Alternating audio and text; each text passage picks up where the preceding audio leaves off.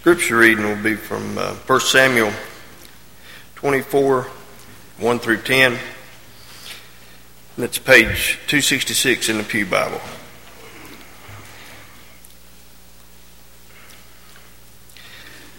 Now it happened when Saul had returned from following the Philistines, that it was told him, saying, "Take note, David is in the wilderness of En-gedi." Then Saul took 3,000 chosen men from all Israel and went to seek David and his men on the rocks of the wild goats. So he came to the sheepfolds by the road where there was a cave, and Saul went in and attended to his needs. David and his men were staying in the recesses of the cave. Then the men of David said to him, "This is the day of which the Lord said to you, Behold, I will deliver your enemy into your hands, that you may do to him as it seems good to you." And David arose and secretly cut off a corner of Saul's robe. Now it happened afterwards that David's heart troubled him because he had cut Saul's robe, and he said to his men, "The Lord forbid that I should do this thing to my master, the Lord's anointed, to stretch out my hand against him, seeing that he is the anointed of the Lord." So David restrained his servants with these words, and did not allow them to rise against Saul. And Saul got up from the cave and went on his way. David arose afterwards, went out of the cave, and called out to Saul, saying, "My lord, the king." And when Saul looked behind him, David stopped. David stooped with his face to the earth and bowed down. And David said to Saul, "Why do you listen to the words of men who say, 'Indeed, David seeks your harm'? Look this day, your eyes have seen that the Lord delivered you this day in my hand in the cave. And someone urged me to kill you, but my eyes spared you and said, I will not stretch out my hand against my Lord, for he is the Lord's anointed."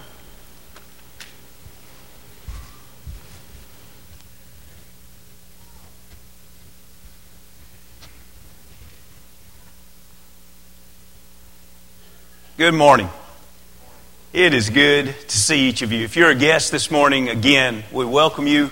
You're an encouragement to us, and we hope that your time here will be an encouragement to you. How'd you get here? I don't mean like your vehicle or did you walk, but where you are in life. How did you get here? When we think about maybe there's someone here even this morning, maybe there's several, maybe many of us have been there, to where we wake up one day and, like the prodigal son, it says in Luke 15, he came to his senses. Have you ever wondered what that moment must have been like? Sure. We can wonder, and most of us know what that moment was like. Where we find ourselves in the midst of a life, in the midst of doing something to where finally when we wake up, we come to our senses. It's kind of a looking up and it's a looking down and it's a grabbing the forehead and it's saying, what have I done? How did I get to this point? Why am I doing this? And sometimes we like to try to justify it to say, this isn't me. How did I get to this place in life? And maybe there's someone here this morning, and maybe there's many, and maybe all of us have been there at one point in our life, where maybe we've just walked out of a period of worship. And maybe we've never felt so close to God in all of our life. And maybe we've reflected upon the blessings that God has given us. And maybe it's because a spiritual family has touched us in a powerful way. Maybe it's because we have seen the answer to prayer directly from God. Maybe we've just stopped and we've counted our blessings until we have lost number of how great they are. And maybe even at a time like that, with such humbleness and thanksgiving, we actually say, how did I get here? I don't really deserve to be here. How did I get here?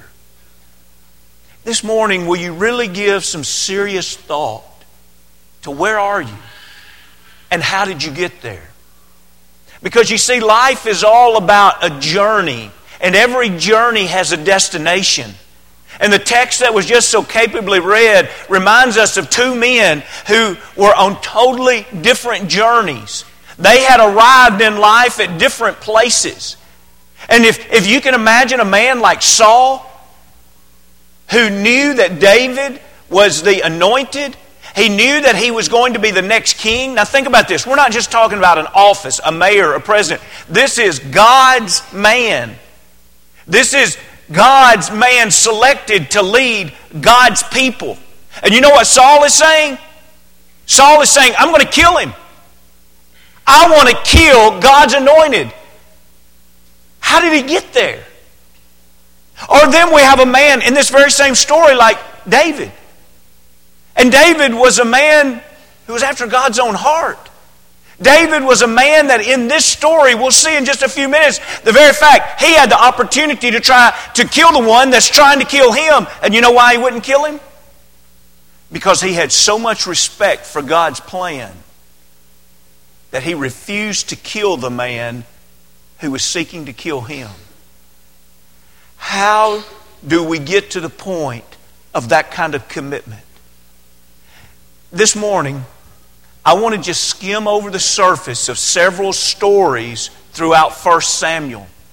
And 3 of these chapters are chosen because I want us to see how did Saul get on this path. And then 3 of these chapters are chosen because I want us to see how David got on this path. And the text that was read, it's literally the very closing. It's the last chapter that we'll just skim some things out of. And hopefully all of us will see that there is a path that is righteous. And there's a path that brings great reward. And there's a path that hopefully we would find ourselves day after day in God's blessing saying, I'm so thankful that I'm here. Maybe this morning we find ourselves on this path, and if so, this would be the morning to say, I need to change directions. I need a different path in life, because every path has a destination. Jesus is on the other end of this path, and He's gone to prepare a place for us, John 14. Satan is on the other end of this path, and there is a destination prepared for him also, and all those that he is their master. Let's look beginning at 1 Samuel, the 13th chapter. We have the story of Saul being king at this point in 1 Samuel, the 13th chapter. And he is in Gilgal, and he is surrounded by Philistines. That was the continual enemy of the children of Israel, especially in this day and time. And he has, if you'll just try to imagine this in your mind, surrounding him 30,000 chariots manned by Philistines. Just imagine every man, woman, boy, and girl in the city of Mount Juliet. Every one of them being a soldier in a chariot. And then beside them are 6,000 men on horses. And then beside them are countless numbers of individual soldiers. And Saul, and I want you to keep noticing this as we go through the Scripture, Saul becomes afraid. That is a continual characteristic of people that are on this path. Where am I today? Am I afraid today? Am I afraid because there are things wrong about my heart and about my life because I'm on the wrong path? And so he looks around, and instead of, like, for example, later on we're going to see when David faces enemies, he looks at them with courage because he declares God is with him. Saul's not doing that. He looks around and he becomes nervous, and the people are afraid because their leader's afraid. It's time to make a burnt offering and a peace sacrifice, and the priest is not there yet. And when Samuel seems to be a little bit late showing up for the sacrifice, you know what he does? It's almost as if he says, well, I'm king. I'll just offer the sacrifice myself. God had very clearly set in order who was and was not to make sacrifices. Only those who were the priest. And so when we read here in the 13th chapter, notice verse 12 and 13, after he makes this offering, we see Samuel's response as we continue reading in verse 12. Then I said, the Philistines will now come down on me at Gilgal and have not made the supplication to the Lord. Therefore, I felt compelled and offered a burnt offering. This is how he's explaining it to Samuel. And Samuel said to Saul, you have done foolishly. You have not kept the commandment of the Lord your God, which He commanded you, for now the Lord will have established your kingdom over Israel forever. And the next verse tells us God began seeking for a man that would lead Israel in the way that God wanted Israel to be led. Why? Because it was pride that moved him into foolish action. Speaking of foolish actions, the very next chapter is a time where, because of Jonathan's help, Saul's son, they were getting a leg up on the Philistines and they were pursuing them. And Saul, instead of being humble and rewarding his soldiers for their grand pursuit, he makes a rash vow. And he says, no man's going to eat until past the evening time when I have vengeance upon my enemy. Hear that pride? I have vengeance upon my enemy. But think about that. We've got men in war.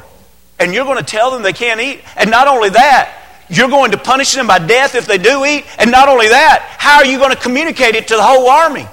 You see, there's so many things that proved that he had not thought through this, that he was not a man of wisdom. Wait a minute. What is a common characteristic of people on this path? They're fearful. They're pride-filled. And please get this. Foolishness always follows pride. Jonathan, his son, a great warrior. As a matter of fact, we could make an argument for him being very similar to David in his ability to lead in war and courage, definitely. He had not heard of this rash vow that his father had made. The soldier had gone into a forest and they saw honeycomb and honey dripping from the comb. And so he came in not knowing the vow. He puts his rod down into the honey and he begins to eat. And then he learns of what his father had foolishly done. When we look over there in the 14th chapter, look at verse 29. This is how Jonathan describes it. Jonathan said, my father has troubled the land. Let that sink in. Is that the way you want to be described? Because, by the way, Jonathan was just being he was being honest here. He wasn't lashing out in a disrespectful way towards his father. He's being honest. My father's troubled the land. Fill you into that blank in whatever relationships you have. You a husband? My father has troubled our family. You a wife? My mother has troubled our family. My coworker has troubled the workplace. My neighbor has troubled our street. We used to get along as neighbors, but not since they've moved in. What is this path right here? This path is full of pride. It's full of foolishness that brings trouble wherever it goes. And then we see the open disobedience similar to the 13th chapter, but in a sense this is the final straw with God. God is a just God. Therefore, evil has to be punished. God promised Amalek that they would be punished for their sins against Israel. You remember when they were coming out of their bondage and being led toward the Canaan's land, they came in behind Israel, and you can imagine leading a large group of people. The weaker and the older ones and the slower ones are going to be at the rear of the pack. And they overtook and they slaughtered the weaker ones. And God promised that He would bring vengeance back upon Amalek. And so in the 15th chapter, He sends Saul and the army of Israel to go and utterly destroy every Amalek that was alive. Amalekite. Every one of them, whether it was a nursing child or a man, a woman, it didn't matter. And all of their animals, all the oxen, the camels, the donkeys, the sheep, everything was to be destroyed. Saul leads the army. Except he goes and he spares the best and slays the rest. Brings back the king. Brings back the best of the oxen, the best of the camel. But you can just imagine, all of the best he brings back. Samuel is so disappointed as he approaches Saul to find out that what he can hear in the background is livestock. He hasn't obeyed. Again, he tries to lie his way through this and declare that first it was the people's fault, and then even in the midst of that declares, we still have obeyed everything that God says. You remember that passage in the 15th chapter? I ask you to hear it afresh. If you've heard it so many times that you don't really think deeply about it, think deeply about it now as you think about what is this pathway here. It's a pathway like this. He was declaring that really the reason that they kept all of these spoils was they were going to make a sacrifice that was just going to be an amazing sacrifice to God. But keep in mind, all of this is a result of the disobedience of God. And so here's what we read in verse 22, 1 Samuel 15. Has the Lord His great delight in burnt offerings and sacrifices, as in obeying the voice of the Lord? Do you understand what Samuel's saying there? So you're going to bring, in a disobedient way, you're going to bring all of these great sacrifices and think because they're a great sacrifice, it makes up for your disobedience that brought these sacrifices. You can imagine Samuel had to at times just shake his head and think, where is this guy coming from? But notice, he compares this. He says, behold, to obey is better than sacrifice, and to heed than the fat of rams. For rebellion is a sin of witchcraft, and stubbornness as iniquity and idolatry. Because you have rejected the word of the Lord, He has rejected you from being king. In that day and time, as we should also, idolatry and witchcraft, they were really, really looked down upon. We should still look down upon those. He takes and says to Saul, disobedience is looked down in the same way as idolatry and witchcraft. In other words, we're not on the right path. Now let's think about a better path. As we've already read, God has chosen to choose another who is a better man. Who's this man going to be? When we look in 1 Samuel, the 16th chapter, we see that the man that's going to be chosen is David. But as Samuel is sent to Jesse's house, they would assume that it would be one of the oldest sons. And so when the very first son was being looked at, apparently he was larger than David and maybe even looked stronger, maybe a better looking man. Everything pointed to them that would be the man that would be anointed king. But I'd like for you to notice 1 Samuel 16 verse 7. But the Lord said to Samuel, do not look at the appearance or at his physical stature, because I have refused him. For the Lord does not see as man sees. For man looks at the outward appearance, but the Lord looks at the heart. Who created our physical bodies? God did. So we are not suggesting by any stretch of the imagination that our physical body is something negative, it's something bad. As a matter of fact, it's the temple in which God dwells, and the Scriptures teach us that we ought to take care of it. And so, please understand this imbalance. Are we to respect the temple of God, our physical stature, our bodies? Absolutely.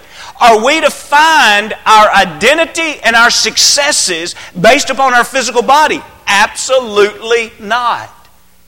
But we live in a culture that does.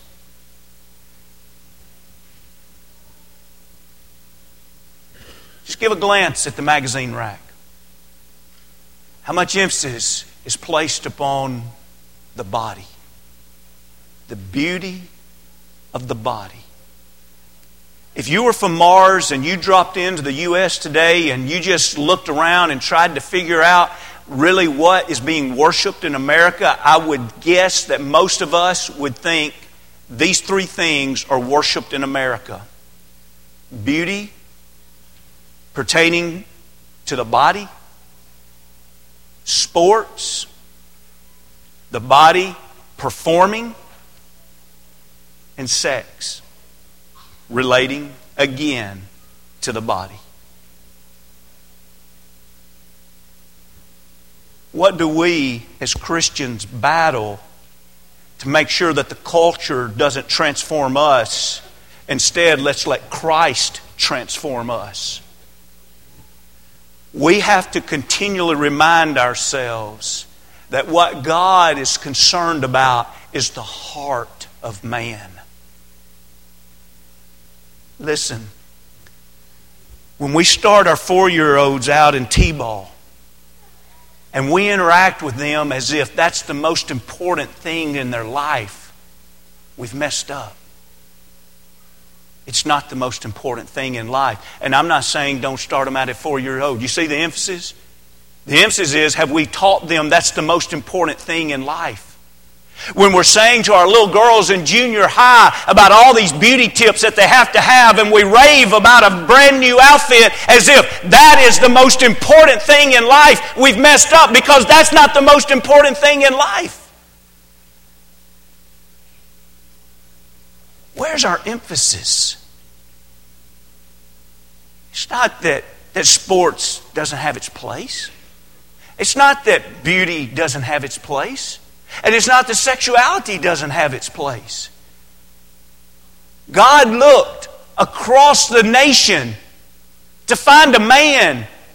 And He didn't say, bring me the one that is the strongest physically. He literally told Samuel, this is probably going to fool you, Samuel. You're going to look for a man that was kind of like Saul. Remember, Saul was a head and shoulders above everybody else. He just kind of looked like a king. And He says, I'm going to pick this one. And you know what? He's not going to look what you think a king's going to look like. Why?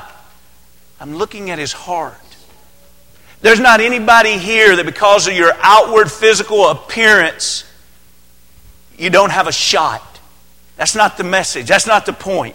In other words, there may be a great athlete in this room, and you may be thinking, is he saying that? No, it's not that at all. It's an order, a priority. It's the greatest priority in your life. I want a heart that is set upon God. Heart is your deepest desire. My deepest desire is to walk toward my Master. My deepest desire is to spend eternity in heaven. My deepest desire is not to be one that troubles the people around me, but sets an example of wisdom and godliness for the people that are around me. So what does this man do? Very quickly, notice this. He goes to battle in the 17th chapter against Goliath. Remember, Goliath had stood before Saul and his men for 40 days. Twice a day he had defied them and mocked God and God's army. And all Saul and his men would do were tremble. You see there? In verse 11, they were greatly dismayed and greatly afraid. Excuse me, what did we say a characteristic of this is? This pathway over here, a characteristic of it is fear. But yet we see David coming on the scene as a young man. And it really boiled his blood, spiritually speaking, that an individual would stand before the army of God and defy God and no one there do anything about it. And so he speaks up and declares that he's going to do something about it. Now keep in mind, that first brother that was brought before that they thought was going to be anointed king, and he was anointed king, when he sees that David wants to do something about it, that first brother speaks up again. In verse 28, now Eliab, his oldest brother, heard when he spoke to the men, and Eliab's anger was aroused against David. By the way, I'm in 1 Samuel 17, 28. 1 Samuel 17 and 28. And David said, he was aroused against David, and he said to David, why did you come down here? And with whom have you left those few sheep in the wilderness? I know your pride and the insolence of your heart. For you have come down to see the battle. What's David's answer going to be? Oh, so you're trying to turn me into the little shepherd boy. And you're the big brother soldier that's such a great guy. And you think that I don't see enough action out in the sheep fields, so I've come down here as if to see great entertainment. Is he going to strike back in that same vein? No, this man has a heart like God's. You know what he's concerned about? He's not concerned about putting his brother in his place. He's concerned about keeping God in David's heart, keeping him in his place. Is God going to be David's priority? I love this answer. Now there's a little bit of debate about exactly what's meant by this, but I want to answer this the way I understand verse 29 to be. Look at David's answer in 29. And David said, what have I done now? Is there not a cause? I love that answer. Isn't David at this point looking at that soldier that is defying God's men? And he's looking around as if to say, isn't there at least one man that believes in the cause of God enough to go out and stand against him? But what if all these other men are like their leader Saul? And maybe they're on the wrong track. Because over here, it's based on pride. And see, pride would say, oh, if I go out there, I might get hurt. And that would be about me standing before a giant. And I don't know if I can slay a giant. But you see, David is over here, and he is in a relationship with God. David is over here, a man after God's own heart. And so you know immediately what he's thinking? If I die, I die. If I live, I live. But I know this, God's cause is worth fighting for, and I believe God will deliver me. I believe that God will place Goliath in my hands. As we've already sung this morning, he literally tells Goliath before he kills him. Don't you love that? He goes up and talks to him before he kills him. And you know what he tells him? This battle belongs to the Lord. And then he proved to him that the battle belonged to the Lord as he killed him and cut his head off. Do you see that along with humility comes great courage and strength? Along with pride comes great foolishness and weakness. Saul's men were weak because they were following a leader full of pride. David shows up and shows great strength, but it's not in himself, it's because of the God that he serves. Because he believed there was a cause worth dying for, worth making sacrifice.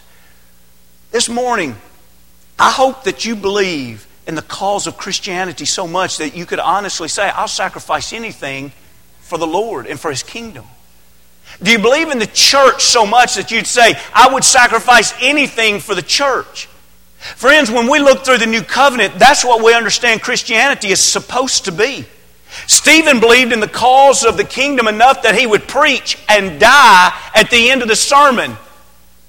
Paul realized the cause of the kingdom was so important that he knew that he was finishing his race not because he was dying of an old age, but because he was going to be killed because he was walking and running that race. And then finally this morning, and we close with that 24th chapter. You see, in the 24th chapter, by this time, David has had to run away from Saul because Saul has grown jealous of him and fearful of him and wants to kill him. And for at least 7 years, David is going to run and live part of the time with enemies. He's going to live in caves. He's going to be fleeing from Saul and the Israelite army. And so he has quite a task at hand just in surviving. In our daily Bible reading that we've been participating in, many of us have been reading through Psalms. Many of the Psalms were written during the time that David is having to live in caves, this time period that we're reading about right here. And so it just so happens that as Saul is looking for David in En-Gedi, that Saul chooses to use the bathroom in a cave that David and his men are hiding out in. Now, if you walk in from the outside, your eyes haven't adjusted and you can't see looking into a dark cave. But the men, their eyes have adjusted and they're looking toward the mouth of the cave and they can see. David's men believe that this is an opportunity that God is giving him to kill Saul right there on the spot. And instead, he creeps his way up to him and cuts off the corner of his robe. Why did he do that? Why didn't he kill him? I want to close with just helping us see this, to me, is a powerful point of why he didn't kill him. Look at verse 6, and then we'll skip down and look at verse 12. This is how David described it. David said, he said to his men, "The Lord forbid that I should do this thing to my master, the Lord's anointed, to stretch out my hand against him, seeing he is the anointed of the Lord." Now this is the man that you're having to run from for 7 years and live in caves. Would you have that kind of mindset? David, this is your opportunity to kill him. No, I'm not going to kill him. Why are you not going to kill him? He's my master. What? Yes. He is the Lord's anointed. Do you respect God's plan enough to follow the plan even if you don't respect the person? Romans 13 tells us that God ordained government. This is a perfect example where the man wasn't right. But David would not take into his own hands action against the man. Well, what was David waiting on? He tells us in verse 12, let the Lord judge between you and me. He's talking to Saul now face to face. Let the Lord judge between you and me, and let the Lord avenge me on you. But my hand shall not be against you. Do you respect God and His words, His plans so much that you wouldn't act against God? How many times instead do we think it's our place to put people in their place? The Lord says, vengeance is mine, I will repay. And a lot of us say, I don't think God's repaying good enough. I'm going to help God out. A lot of us say, I don't think God is repaying fast enough. I'm going to speed God's vengeance up. And here's a man that said, look, I'm having to run, I'm having to live in caves, I'm having to do everything just to survive. But if it's not God's timetable for him to die today, I'll keep running from him. But I'm doing this on God's time. Listen, everybody here has had situations, struggles, weaknesses, challenges that they've dealt with in their life. But I assure you this, if we start plunging and plowing through those based upon our thoughts and based upon, I don't want to wait any longer, what we're going to find out is we're going to find out that we're on this road over here. And there's a lot of pride, and there's a lot of foolishness, and there's a lot of disobedience, and there's a lot of pain, and a lot of fear on this road. But if I can say, God, there's nothing more that I want in my heart than to serve you and spend eternity with you. And God, I'll stand with you, and I believe in your cause, no matter what the cost. And God, I respect you, and I will wait upon you, no matter how long it takes or what it costs me. I'll wait. This morning, every one of us, we're somewhere. Where are you? Where are you this morning? Do you need to change directions this morning? Do you need to move this morning? Is there anything that we can do to help you with that? This morning, if you've never been immersed into Christ, do you want to come to Him? Moving out of the world and into Christ as a believer, confessing before men that Jesus Christ is the Son of God, repenting of sins and being immersed. Maybe you've already become a child of God and you've left God, and this morning you kind of shake your head and say, how did I get here? The important thing is, how do you get back? Are you ready to repent and confess sin and pray forgiveness? If we can help you in any way, come as we stand as we sing. I need every hour.